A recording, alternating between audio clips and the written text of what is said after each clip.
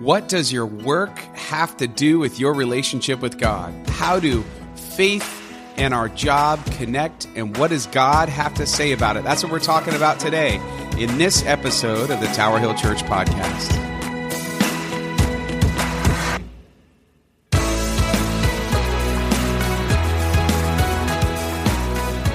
Hey everyone, welcome to the podcast of Tower Hill Church. This is Pastor Jason. I hope that you're having a great day wherever you're listening to us today. Maybe you're at the gym, at home, on your way to and from work. I pray that this helps you grow closer in your faith with Jesus Christ. So it's been a crazy couple of weeks around here. At least for me personally, it has felt crazy. We had 4 funerals in about 10 days and a wedding, and I was in and out of town for a couple of different opportunities going on and feeling really kind of discombobulated, disjointed a little bit from the rest of my life. And I know that many of you, you're experiencing this right now. You are feeling the weight of your schedule. You're feeling the weight of the pressure you feel because maybe you're not spending as much time with your kids or your family as you feel like you should. Maybe you have a tendency to overwork.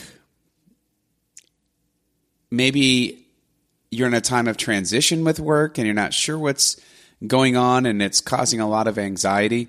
You know, there's something about our work that we can't seem to divorce from our own sense of self. I find that even work in the church, as I'm doing my work, I'm finding that I'm relying on my work oftentimes for my own sense of self-worth, for my own sense of identity, of purpose and meaning. But is that really what God wants? Is that what God has in mind when he thinks about the work that we do? That's really what today's sermon topic is about. This is our series, Gospel in Life, and it's all about work. And what does it mean? And why does God care about it? And as I told the congregation on Sunday, he cares about it very deeply, but probably not in the way that you think. And I'm excited for you to hear this message today because I think it may help as you consider what is the relationship that you have with your work and how is that relationship related or not related to your faith in God? Because that is so important. That is such an important connection that we all need to make, whether we work for the marketplace or we work for the church. So I am with you. As I always say, these sermons are for me. The sermons that I write are really what I'm hearing God tell me, and I'm just sharing it with all of you.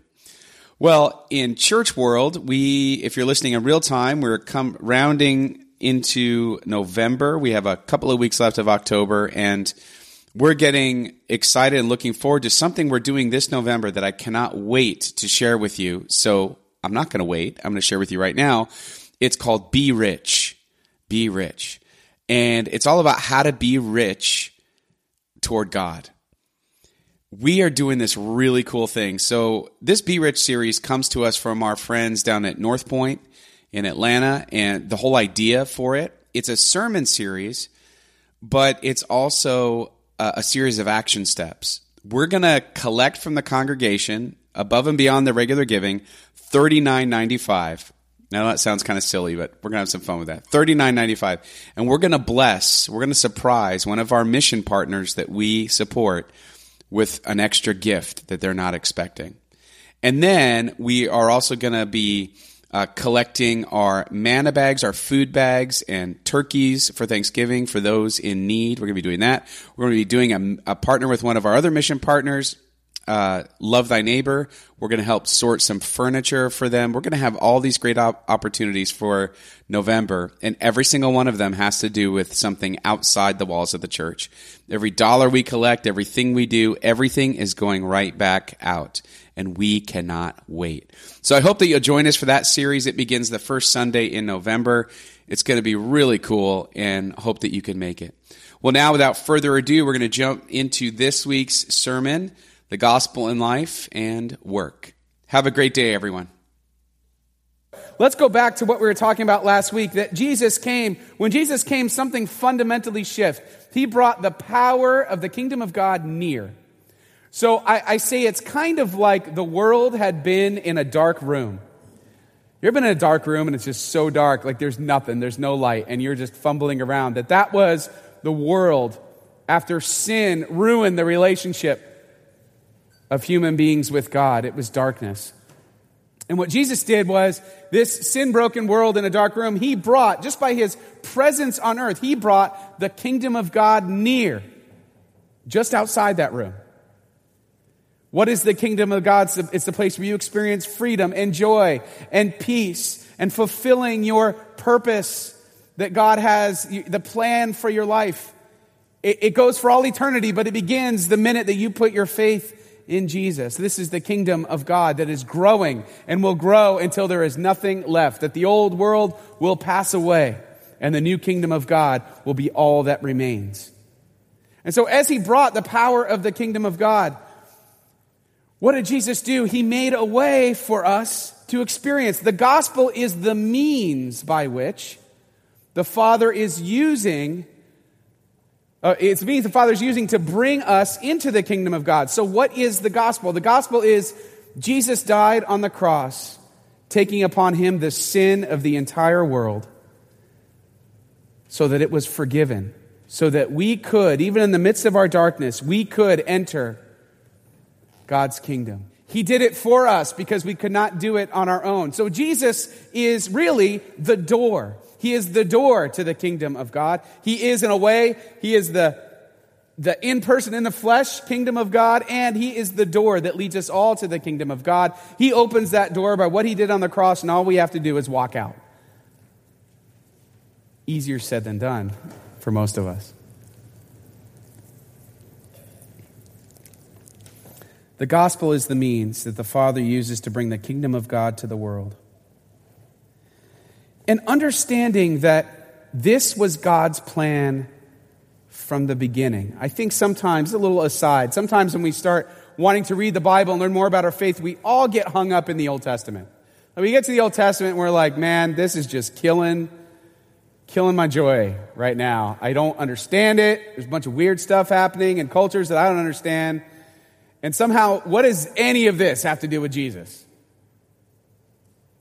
It has everything to do with Jesus. It's okay. Listen, we're a couple thousand years removed from that culture. Sometimes it's hard to figure out what's going on. That's why we have Bible study tools and stuff to help you. But if you think about it, you ever watch book binding when they're putting the book together? If you want to think of the Bible this way, the Bible from its beginning is about how God created everything, how human beings broke creation when they decided to, and they were created with the free will to do it, but they decided to be their own God, essentially. And it broke the world, and the whole rest of the story is God's plan to bring it back. The whole rest of the story, the whole Bible from cover to cover is the gospel. It's the story of the good news that Jesus Christ would free us all. And before we got to that story, we had to understand how broken things were, how sin entered the world, what holiness and sin meant, that it required sacrifice and atonement and forgiveness. And we had to understand all of that. But it's like Jesus is the binding that holds it all together. That Jesus, the gospel itself, holds all created reality together. The story of our lives, the story of everything is bound together by this good news that Jesus has made a way for us to come home. So, what does this have to do with our work? The gospel and work, it has everything to do with it. I don't have to tell you, because you live here, what we do matters a lot to people. It matters to us. It matters to others. You go to a cocktail party, and one of the first questions, like, where you live, and what do you do? It's big. It's a big source of our own self-understanding, or maybe even our self-worth, our own identity. So, but what's the gospel have to do with it? Well, think about it this way. We love to compartmentalize our work. So you might be in an industry or at work, and when I say work, I don't mean just that you have a full-time job. I mean, whatever it is that you are doing with your time. You might be a mega super volunteer in a lot of really good organizations. You could be working part-time. You could be a stay-at-home parent. All of these things count as work, as you know. We're not just talking about your job that you're getting paid for. But all of this, we compartmentalize our work usually because we say, like, going to church, having faith in God, studying the Bible, like that's my personal life. And so I follow God in my personal life, and then my work is just work. It's like whatever, work's work. And I go to work, and I do work stuff, and I think about it. I'm kind of consumed with it. I do it, and then I come home, and then I can think about family and God and my spiritual life. But what's the problem with that? The problem is we spend at least 90% of our time at work. So if you follow that train of thought, it means 10% of the time at best, we're living out our faith. Don't think that's what Jesus had in mind in making disciples.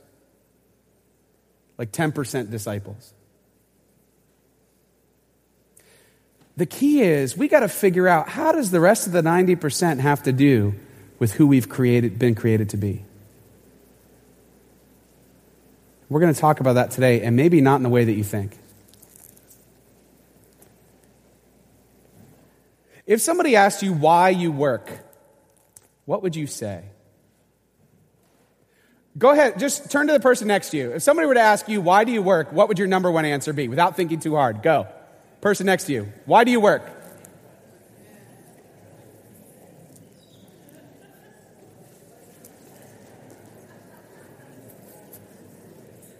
Don't worry about the church answer, just give them the real thing.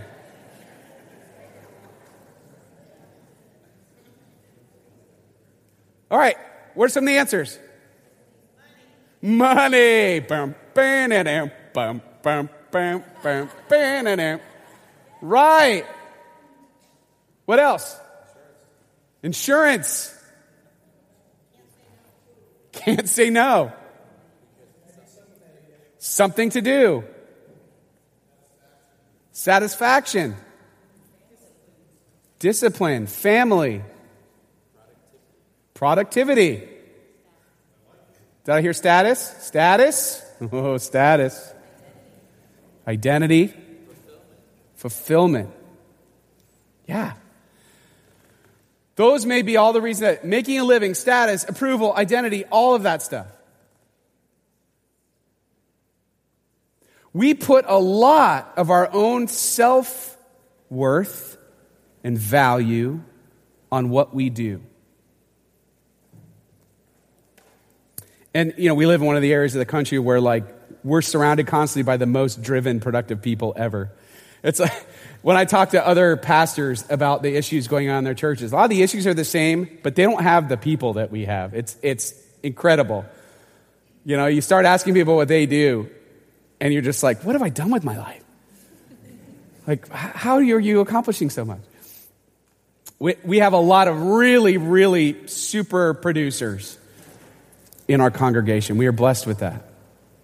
But there's an awful lot of folks who get their self-worth from what they do. Here's the problem with that. If we get our value more from what we do than who God says that we are, we will have a tendency to have an unhealthy relationship with our work. We will work ourselves to death. We will never stop because we can't stop the approval and the status and the money, and we can't stop. And we will overwork. We won't rest properly. We won't spend time on the relationships that matter most. We won't have the right priorities. It will end up, something that could be a very, very good thing in our lives could end up being a horrible, destructive thing. when our value comes from what we do. So, and by the way, this is true in church work. I know plenty of pastors that have burned themselves out and are no longer serving churches. Just because you work for a church does not make it any different. It's the same issue.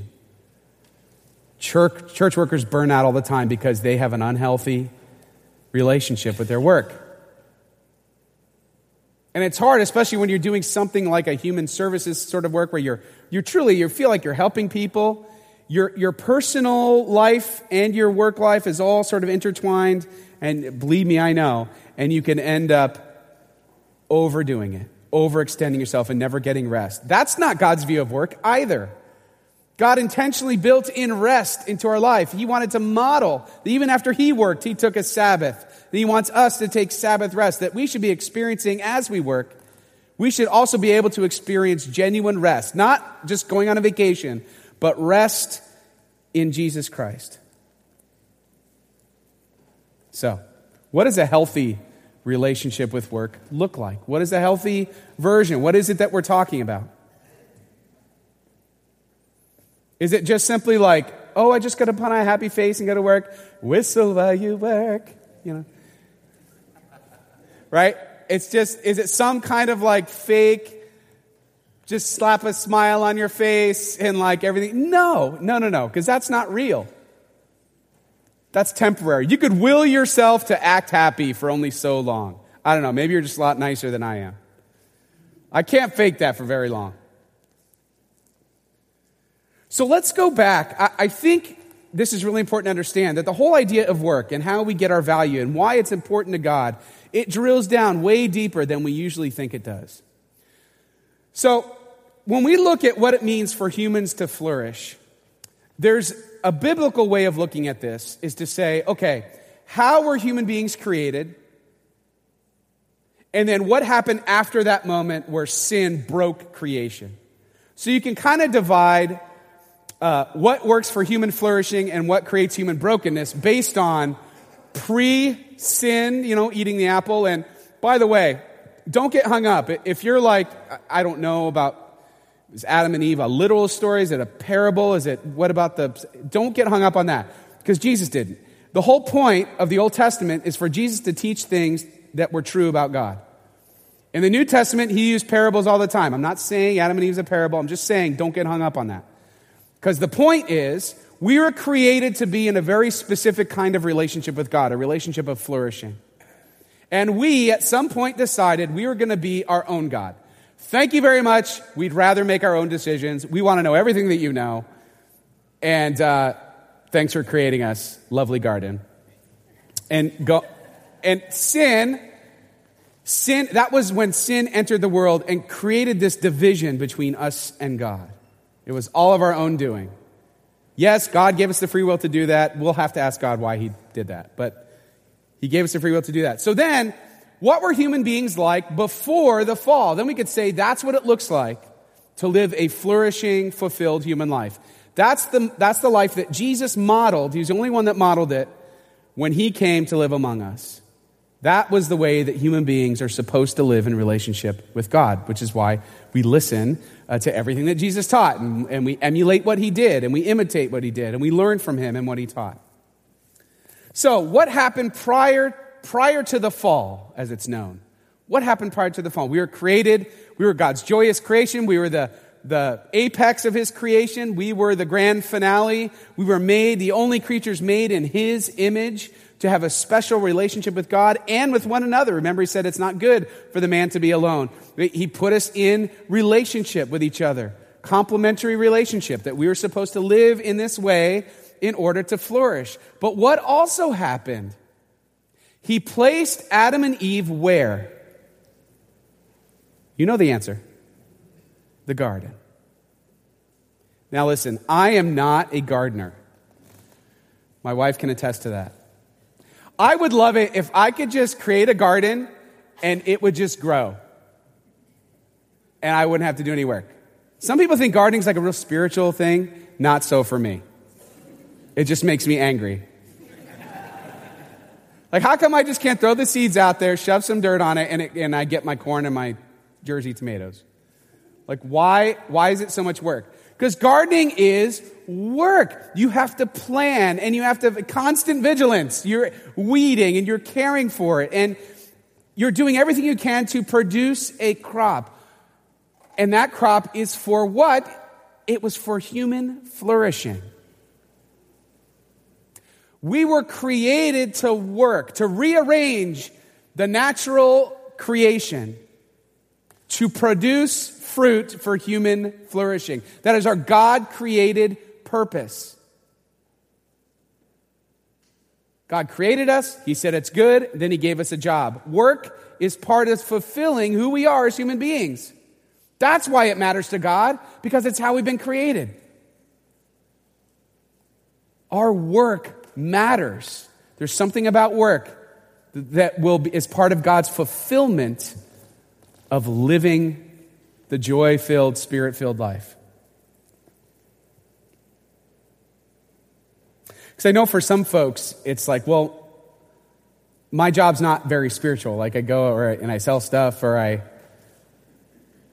go and I do stuff. I move numbers around, and I help people gain wealth, or whatever it is that I'm doing. And I feel like it's not maybe inherently spiritual, and therefore doesn't really matter to God as much, or worse, maybe God doesn't like what I'm doing, but I'm doing that job anyway.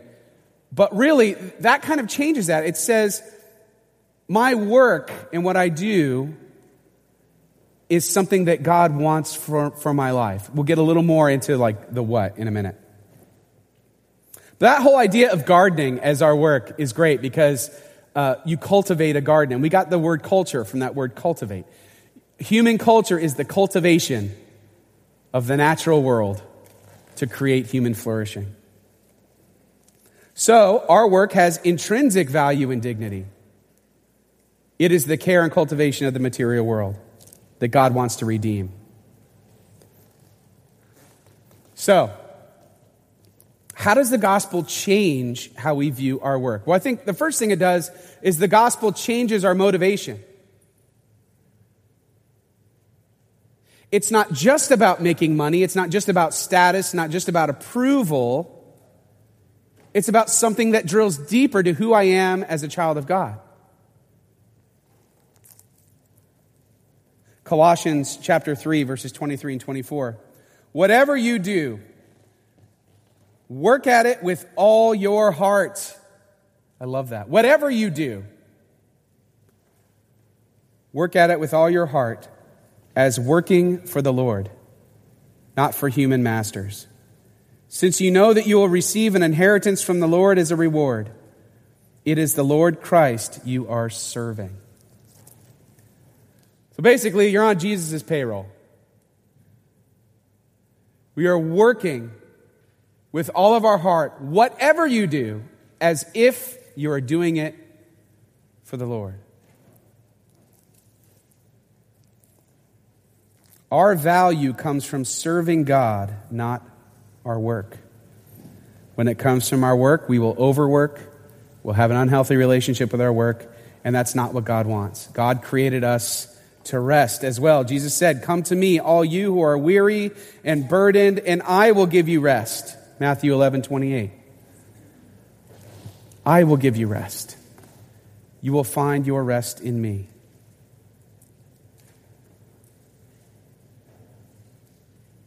The second thing then is, of course, the gospel changes our ethics.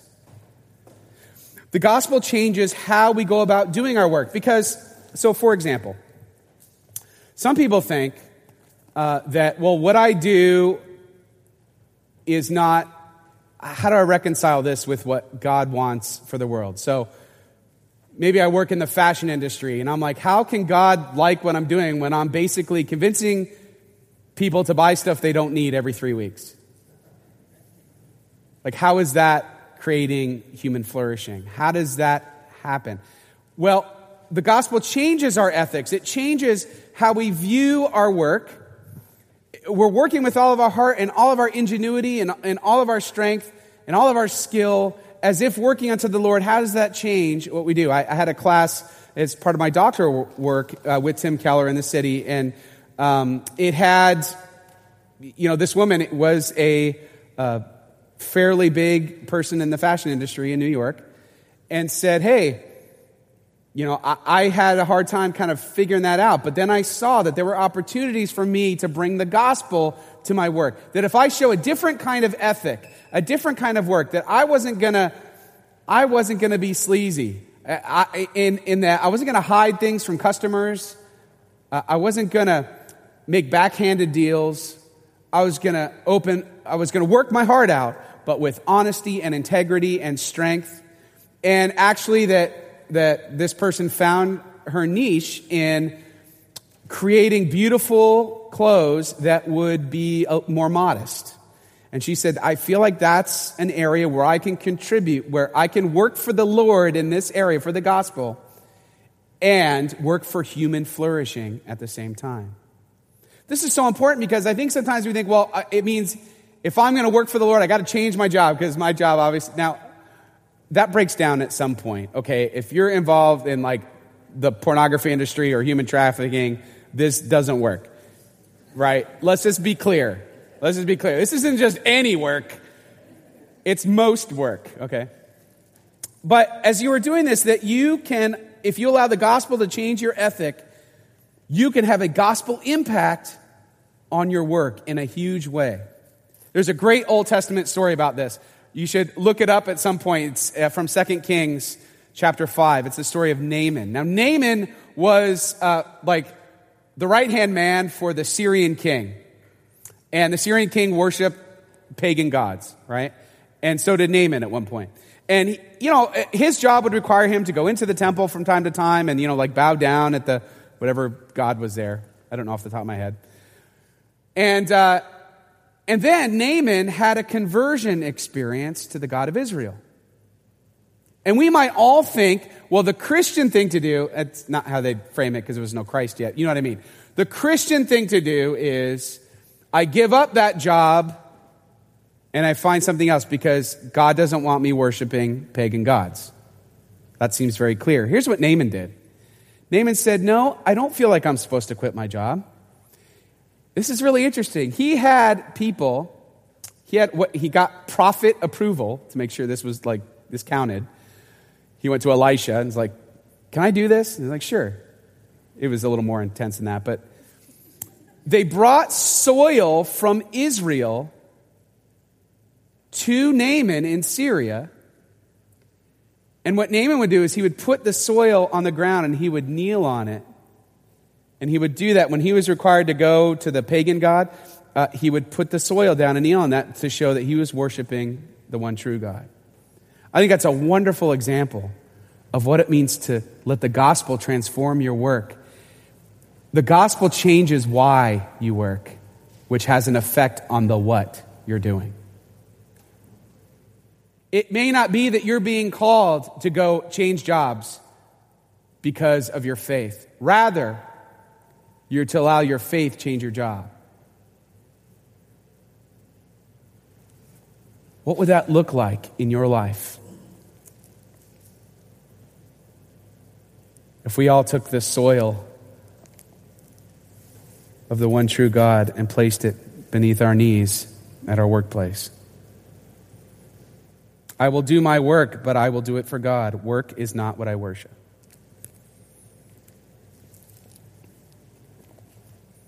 So, in our work, we are to rearrange the raw material to produce human flourishing. And that's more than just sharing Jesus at the workplace, because I think that's the sermon we usually expect to hear. We all need to figure out how to hand out Bible tracts and, offer to pray for people and blast 99.1 at our cubicle. And I'm not saying you shouldn't. I think those can definitely have an impact. But how the gospel transforms your work goes much deeper than that. It goes to the created purpose of your life. That in order for you to thrive, it has everything to do with your work. Whatever that work may be. Paid, unpaid, whatever. Whatever the work of your life is, matters to God because that's how you've been created. What would happen if you saw work each day as an opportunity to allow people to flourish? how would that change your work? It would change the why. See, then you start working for God instead of money, status, all those other things we talk about that creates a broken relationship with work. What if God could help you see how you've been placed in your position to have your influence to the people He's placed around you? It changes everything. Once you know that purpose, you can start living it. It changes your what because you changed your why. I just had an experience last week. I was in Los Angeles. My son and I, we went to In-N-Out Burger. This is like, you got to go to In-N-Out. You go to LA, you got to go to In-N-Out. And so we go to In-N-Out, and one of the things I noticed is that, and you always notice this when you go to In-N-Out, is that the employees are so nice. They are so nice. Like ridiculously nice. And when we were in line, there were some people just getting really grouchy because they had to wait. And we in New Jersey know nothing of that. But there are some people who are just really upset. And I swear, you know that phrase, kill them with kindness? They were slaying it with kindness. They were so nice. They were so nice that these people were actually changing. Like they actually started to crack a smile and lighten up because they were so nice. The reason they do that is because they are trained. That is one of their values as an organization, is that they are going to be kind and loving and generous and patient because that stuff matters. That was their purpose, and it changed how they handled those situations. They knew the why, and it changed the what. You can't fake that for very long. If you don't believe in the why, you'll never sustain the what. Like, I'm just not that nice of a guy. I would just break down. Like, shut up. Jesus loves you. Shut up. Jesus loves you. I don't. No, just kidding. I would never say such things. But, think about this. As a parent, I'm parenting my kids. The why always matters to the what. Let's say in parenting, I ask my kids, all right, kids, I'm going to have you clean the bathrooms because Uncle Nick's coming over. Imagine the reception I would get from such a request. Yeah. First of all, it would just be so much pain to get that to happen. They wouldn't do it, and there would be yelling and gnashing of teeth, and it would not be good, and it wouldn't get clean, and I'd end up doing it anyway. But what if I told them, all right, kids, you got to clean the bathrooms because the entire cast of the new Star Wars movie is coming over. They would be on it. Cleanest bathrooms ever. I should try that. That'd be mean, that'd be lying, and that's not what pastors do. So, but think about it. They would be... The what didn't change. The job was the same, but why they're doing the job changed. So in us, in fulfilling the job with all of our heart, soul, mind, and strength, everything that we have, all of our imagination and ingenuity and love and passion, if we did that, but we did it for the Lord, it changes how we do it.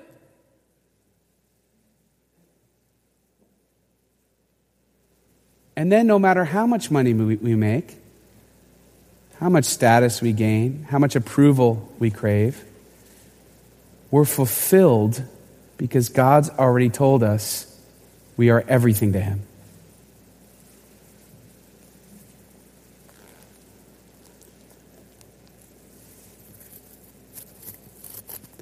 Our work is a tool for the gospel.